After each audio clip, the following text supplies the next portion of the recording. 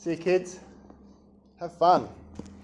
You know, it's exciting because our kids are going to be taking over the service next Sunday.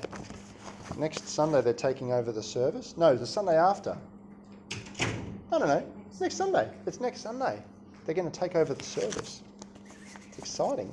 Although they tell me that it's not going to be the entire service. It's just going to be part of the service.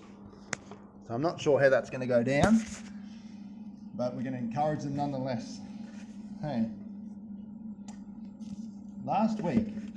So welcome to the visitors tonight. We'll do a bit of a recap. Oh yeah, bit of a recap. So last week, does anyone remember that was here? The parable that we looked at. Jesus talked about the parable of the seed, the sower sowing the seed. And what was the seed in the explanation of the parable? What did Jesus say it was? It was the Word. It was the Word of God, right? And so it would have been wonderful to sit under Jesus' teaching. Could you imagine Jesus coming to your church just preaching a message? It would be amazing, you know? He preached messages like there was this farmer and he sowed some seed. Some of the seed fell on that bit, some of the seed fell on that bit, and that's what happened. Some of the seed fell over there, and that's what happened. And some of the seed fell over there, well, that's what happened. If you understand it, you understand it. And he walked away. That's how Jesus preached. If you wanted to listen, you would listen. If you didn't get it, you just didn't get it. And Can You Hear Me Now is the title of the series that we're looking at. Can You Hear Me Now? Now,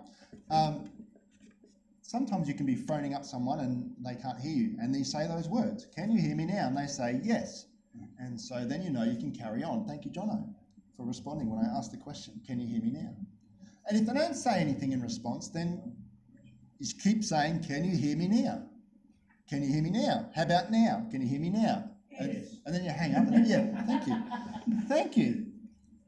And so sometimes I think that God is trying to call us every single day in this Bible saying, can you hear me now? Can you hear me now? You know? So tonight's message is, you won't see it up there, but it's called You Are What You Eat. You are what you eat. Has anyone been told that this year so far by somebody? You are what you eat? What does it mean? What does it mean? In my childhood, pray for Sonia because she deals with me every day, but I don't eat human beings, but I'm a human being. What does that saying mean? You are what you eat. I'm a human being, but I don't eat them. What does it mean? What does it mean? Well, I'm going to have a go. I'm going to have a go tonight at what it means. I think it means something like this. In my older age, I found that my body responds differently to something called gluten. And so if I eat gluten, which I actually have the last week or so, I've actually had some gluten just to try this out, and it does work. It has an effect on my body. It manifests in some way. Once I internalize the gluten, it manifests itself in either wanting to make me feel like I'm going to let it out one end or the other end, and I'm not sure which, or I just get itchy all over my back and my head, just get itchy. And I can tell when I've eaten gluten. I can tell that. Sometimes with sugar as well, I can tell that as well. And sometimes what you eat or what you internalize has an effect on you. Sportsmen, sports players, sportswomen, when they eat proper food, they eat the food for what? For energy. They have to go on a special diet, a lot of them, protein-enriched diets, so that they can actually produce energy from that food. If they didn't eat that food, they wouldn't have that energy. They are what they eat. Let's take this analogy to another level. What about alcohol?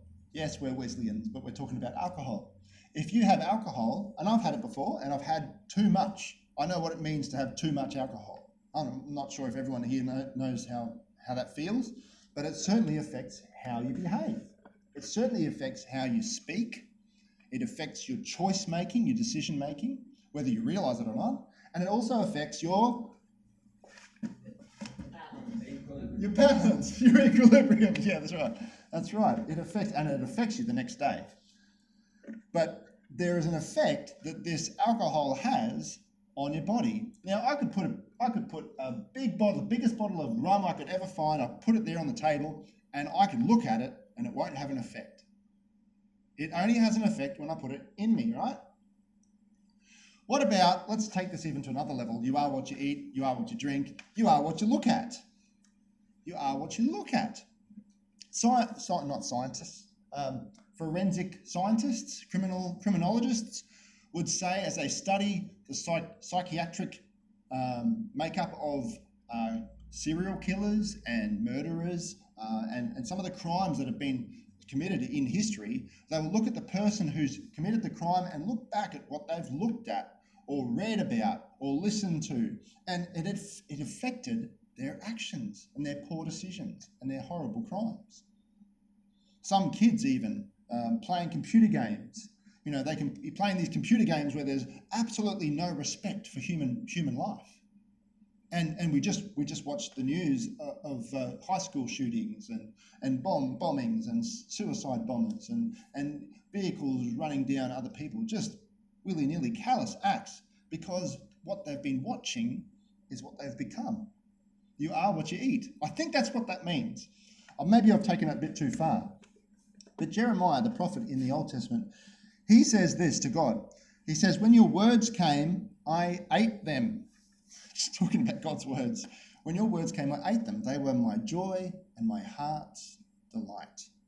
For I bear your name, Lord God Almighty. He ate God's word and he shared it with God's people.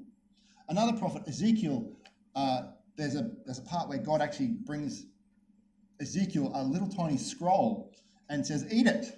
And Ezekiel eats the scroll and he begins to speak the message that God has given him to Israel, to the people. He was eating and he became what he ate. I wonder if you are reading your Bibles and it's having an effect on you. I wonder if it's having an effect on your life, your reactions, your behavior, your balance, your walking balance. I wonder if it's having an effect on the way that you view others, other human beings. Eating, after all, is just internalizing something. It's bringing nutrients to your body. It's essential for a healthy life. But do you know what's more important than eating?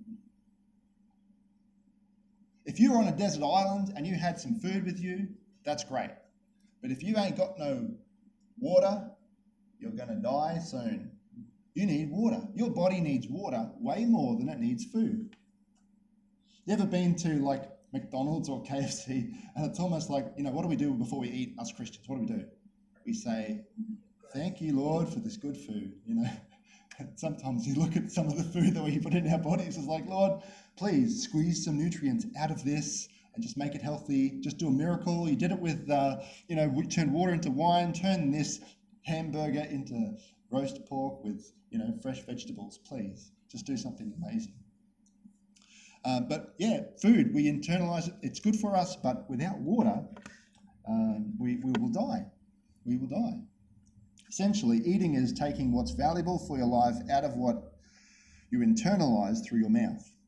Okay, so let's go back to the water thing. Right, food. Jesus said that every word that comes from God's mouth is like food, When he was being tempted by the devil, he said, man cannot live on bread alone, but on every word that proceeds from the mouth of God. Okay? It's good food. It's good food. But what's more important than food to keep you alive? Water. Naturally, it's water. Jesus spoke a lot about the Holy Spirit. And the Holy Spirit is symbolized a lot in the Bible as water, right? Now, I'm going to say something quite, it could be affronting, but I would rather have the Holy Spirit leading my life than this book. If you find that a shock, you need to check your theology. Before this book ever came into being, God created the universe using his Holy Spirit. He's the Spirit of truth who guides us in all truth. He will use his book. He's the author of the book, for goodness sake. Let's not throw it away, but let's have the priority in the right order. You can read from Genesis to Revelation. You can understand all of the different ologies in this, your soteriology, your eschatology, your whatever ologies there are. You can read every single verse and memorize things as much as you possibly can. I don't know how you can do that, but you could do that and miss God speaking to you. You know, Jesus said one day to the Pharisees, you search the scriptures that you think in them you'll find life, but here I am standing right in front of you and you miss me, you know? It's good food, but water is way more important. So when we come to the Bible, we make sure we ask the Holy Spirit to teach us, to open it to us. So it's his sword, right? It's not your sword, it's his sword. Ephesians 5:17, it's the sword of the Spirit. The word of God is the sword of the Spirit. Be careful what you eat. You are what you eat. We'd like to suggest for the Christian that you are what you internalize. In other words, through your eyes, whatever you listen. You know that old song that we sang as Christians, kids? Be careful, little eyes, what you see. Yeah, Collins' version, yeah. And big kids too. Big kids too. We have to be careful what we're actually ingesting into our lives. What are we ingesting into our lives? Who's speaking into our life more than anything? What has our attention? Jesus shared that parable of the soils, right? The farmer and the sower sowing the seed. There are 4 different soils, and each one of them heard the word of God, but each one of them responded differently to what they did with hearing the word of God. All right? Now, James says, my dear brothers and sisters, take note of this. Everyone should be quick to listen, slow to speak, and slow to become angry, because human anger does not produce the righteousness that God requires. Therefore, get rid of all moral filth and the evil that is so prevalent, and humbly accept the word planted in you, which can save you. Do not merely listen to the word and so deceive yourselves. Do what it says.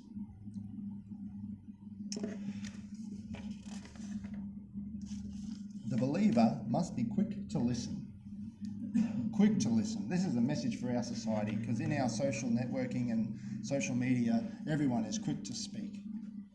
And quick to speak and slow to listen. We're quick to anger. We're quick. We turn this scripture backwards. Instead of being slow to speak and slow to become angry, we're quick to speak, quick to become angry, and we're slow to listen. James says that's wrong. We shouldn't be like that. Why? Because it doesn't produce the righteous life that God requires of us. So what does? If anger does not produce the righteousness that God requires, then what does? How do you live a life that God a life that God would be happy with? In this context, I would probably say listening.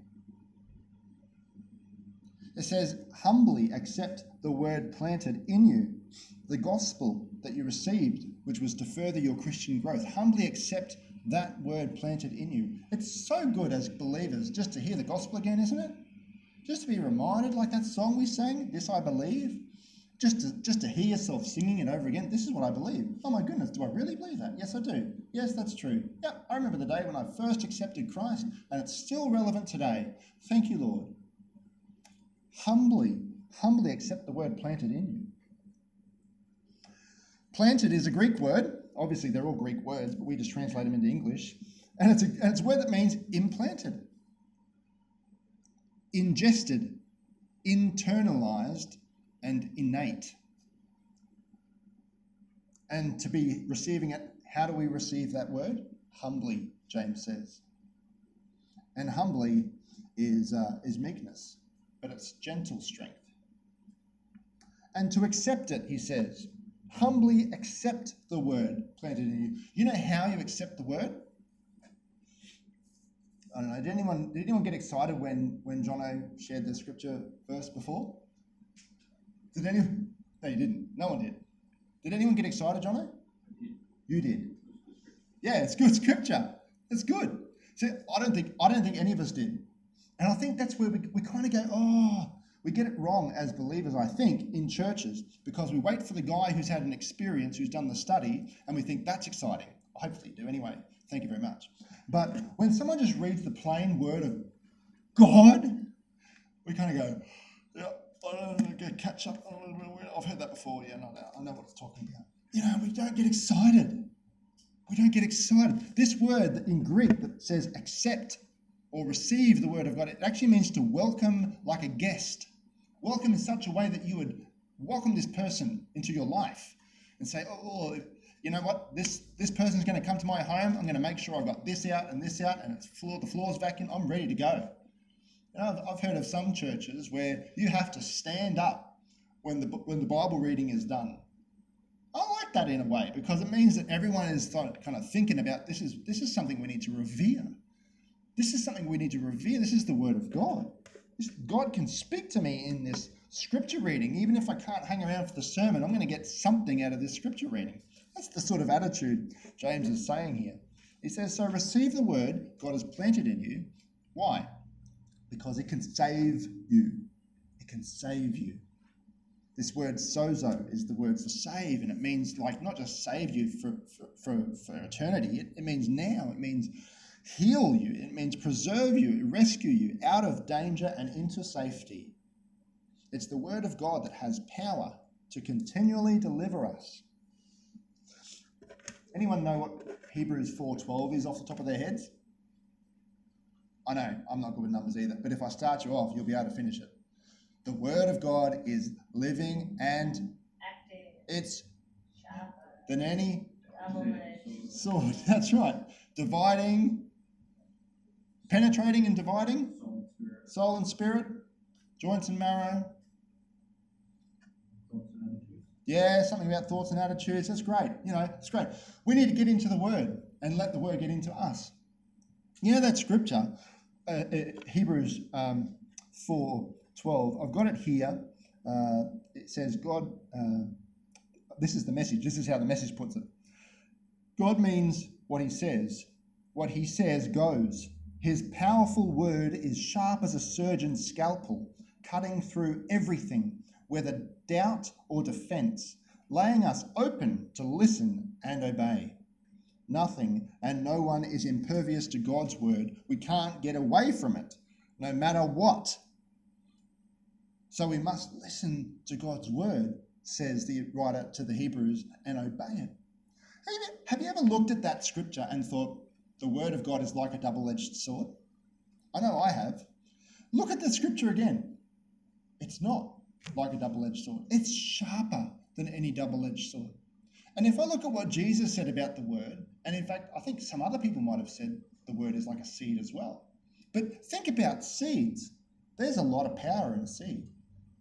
You ever walked along the footpath and seen roots from a tree splitting concrete? You ever tried to split concrete with a sword? Can't do it. Some buildings fall over because of roots from trees.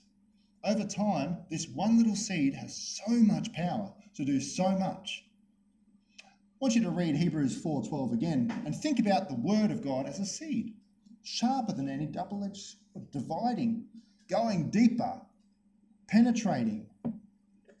It's alive. It's active. We've got to listen to the word and receive it with open arms and open hearts. But you can't just stop there. We've got time. Not only to listen, says James. You can't just listen to the word. Just listening to the word means that you are deceiving yourself. You're just growing fat. Fat with a PH. You know what philosophical means? It starts with a PH. Philosophical means relating to or devoted to the study of the fundamental nature of knowledge, reality, and existence. Wow, there's some big words there.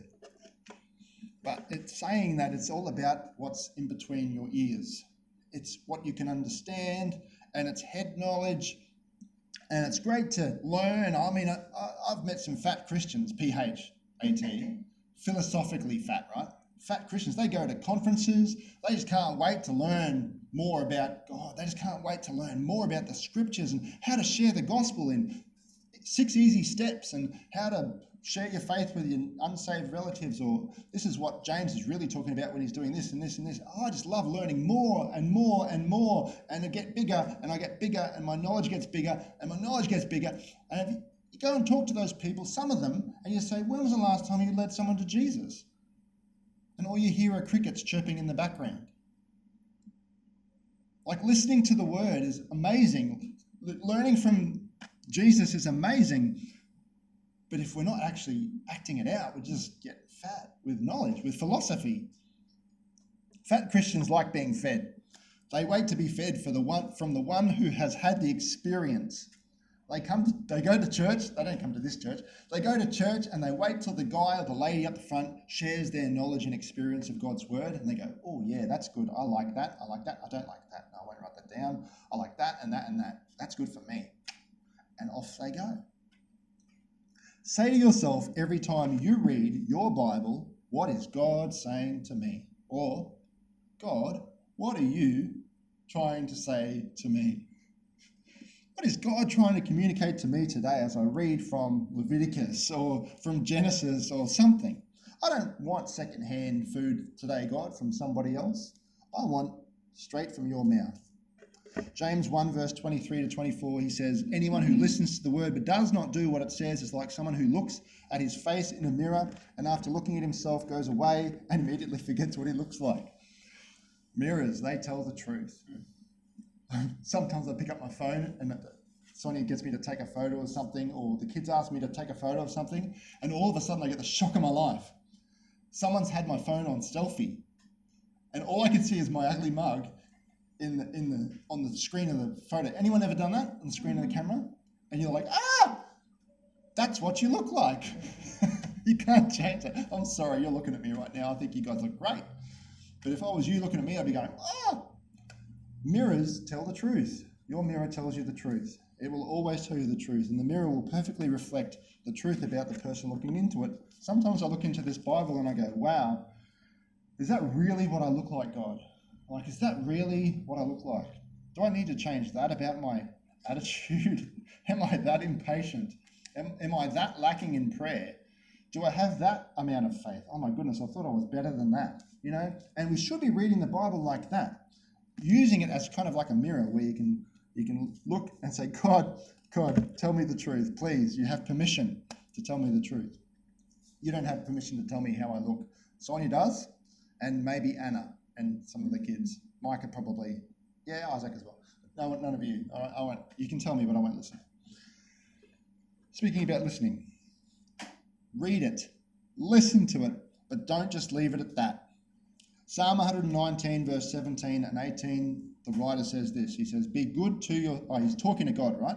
He says, be good to your servant while I live, that I may obey your word. All right, it's about obeying the word. He says then, open my eyes that I may see wonderful things in your law. You know, opening the Bible is one thing, but asking God to open your eyes as you're opening your Bible, you'll see so much more. Open my eyes, God, that I might see wonderful things in my Bible. Do what the word says, what the gospel says. Continually look intently into the perfect law that gives freedom, says James. Do it regularly, and you will be blessed as you obey it, as you do it. You ever led someone to God or obeyed some passage of scripture or some teaching of Jesus in some situation and you thought, wow, that actually worked. That was really good. Well, you know what it means to be blessed. You know what James is talking about. You'll be blessed as you do it. Now, I want to ask you a question. What does have your attention? You know, the psalmist writes, open my eyes that I might see wonderful things in your law. But what has your attention? If you fill your mind and your heart with God's word, you'll notice him more in your life. If he has your attention, you'll notice him more. Jesus said, Sermon on the Mount, blessed are the pure in heart, for they shall see God. Now, I think that means heaven, right? Like you'll see God in heaven, because no one's ever seen God, all right, except the one and only who came from the Father has seen God, right? No one's ever seen God, but one day we'll see God in heaven. But I think Jesus is saying more than just that. I think he's saying, if your heart is pure, in other words, if I had a glass of water here it is, there is nothing else in that apart from, you know, how many hydrogen and oxygen, two hydrogen, and one whatever it is. Yeah. Anyway, pure water in my language. This is pure water. If I put cordial in that, it's not pure water. There's the same amount of water in there, but it's not pure. Why? Because I've added something else. If my heart is pure, it's just my heart. It's just focused on one thing, right? So if I've given Jesus my heart, he has my undivided attention. It's a pure heart. And Jesus says, blessed are the pure in heart, for they shall see God. We went to the waterfall at Tarongo Falls. Tarongo Falls? Yeah.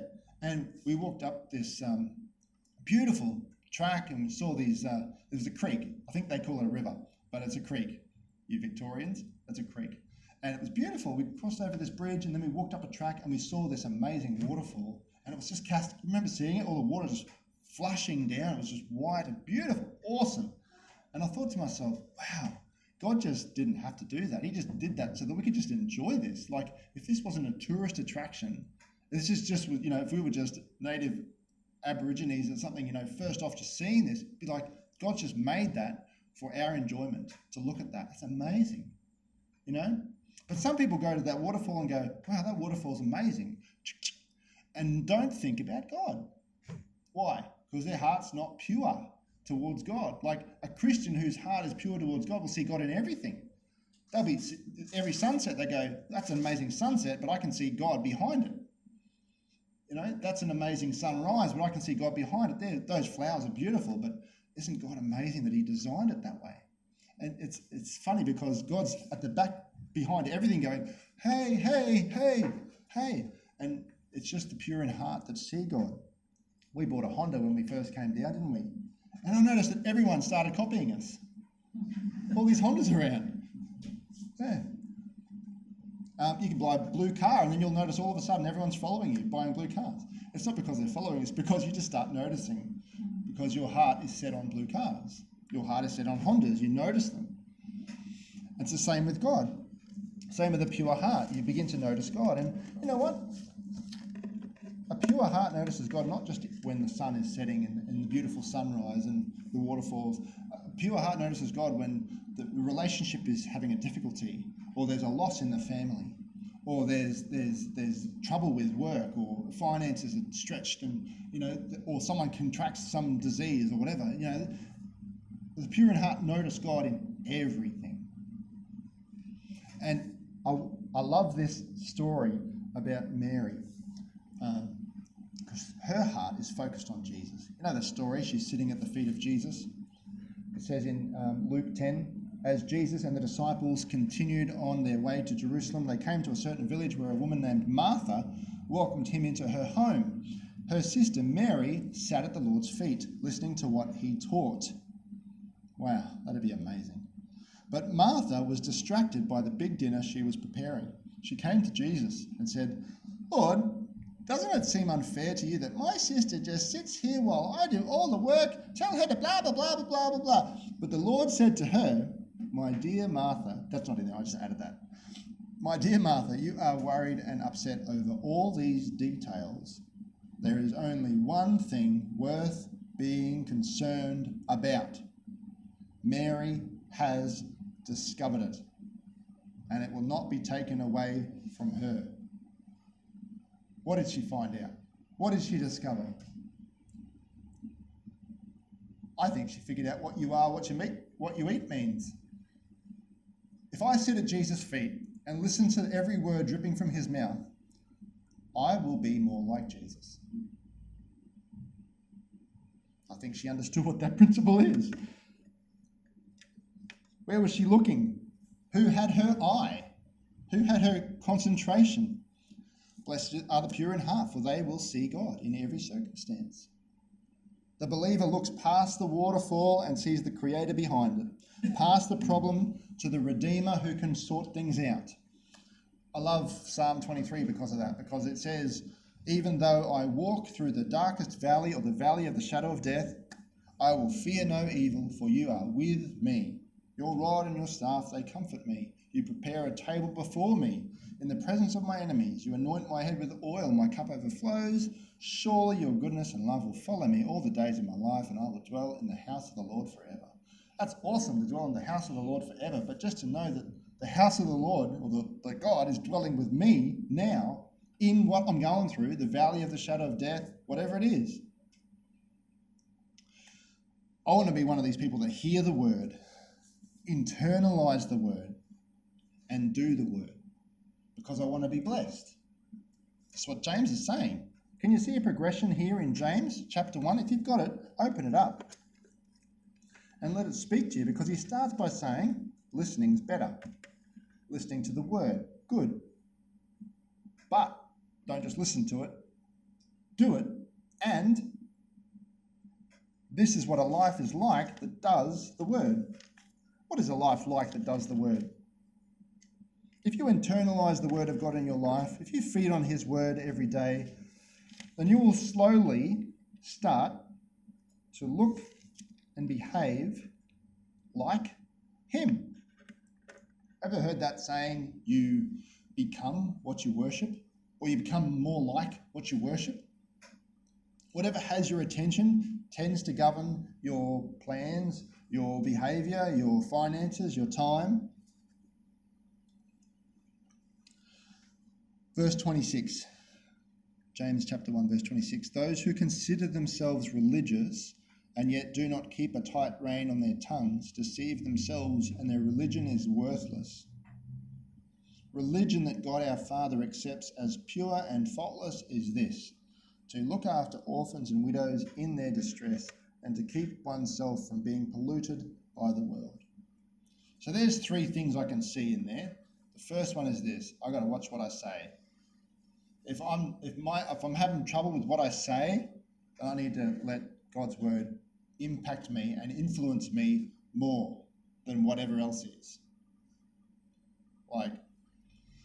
Like the alcohol illustration, right? Let it influence you. Let it influence your reaction. Let it influence the words that come out of your mouth, not so much the words that form in the back of your head. Because fellas, we can sometimes shoot and then ask questions. Just reading the word of God gives you the ability, if you let it, gives you the ability to stop those words that are forming in the back of your head that you want to react with in certain situations, and gives you the patience and the strength and the wisdom.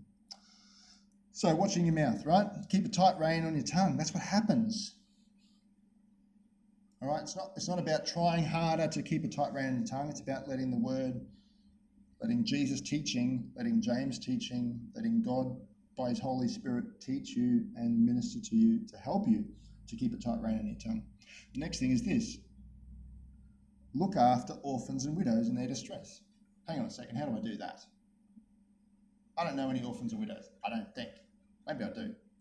But I'm just going to take it a little bit further, and maybe this is poetic license. Is that what it's called? I'm not sure. But what's an orphan? Someone without parents. All right. There's a lot of people out there that don't know that God is their father. There's a lot of people. There's a lot of people that are afraid of catching viruses or getting sick and dying because they don't know their eternal Father. They don't know that God has written eternity in their hearts. They don't know that God is a loving Father waiting for the prodigals to come home. Look after the fatherless, says James. What about widows? What's a widow? Someone who has no... Thank you. That was an easy one. No husband. Jesus gave this... Paul gives this illustration about marriage, right? We looked at it at Bible study last week, about Jesus being kind of the husband and the church being the wife. You know, there's a lot of people out there that don't realise that the husband is coming to take the wife. And there's going to be a whole lot of wives missing out. They're going to be widows, in a sense.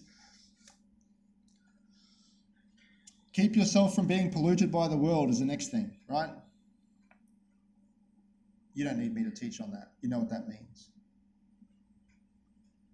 What's influencing you more, the world or the word? These are three things that Jesus was naturally good at. Looking after fatherless and widows, keeping a tight rein on his tongue, and keeping himself polluted from the world. 4 things, sorry. And if you find yourself struggling with these things, any of them, it shows that maybe just the word has not taken root properly in your heart, or maybe there's just a bit of time that needs to grow in there. It's there, it's implanted in your heart, but it's just not fertilized to grow.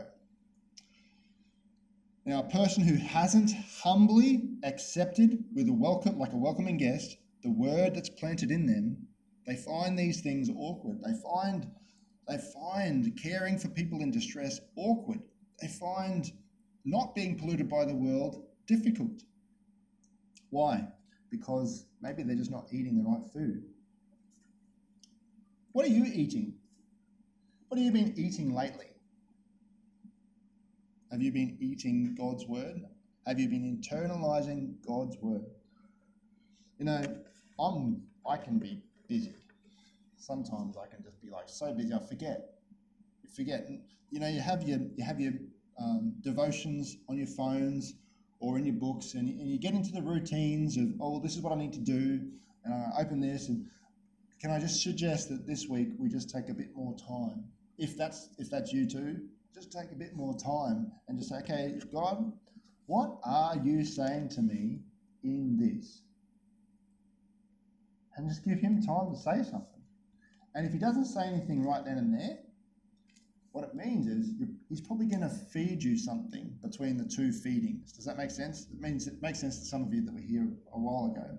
But Jesus is trying to teach you between weekends.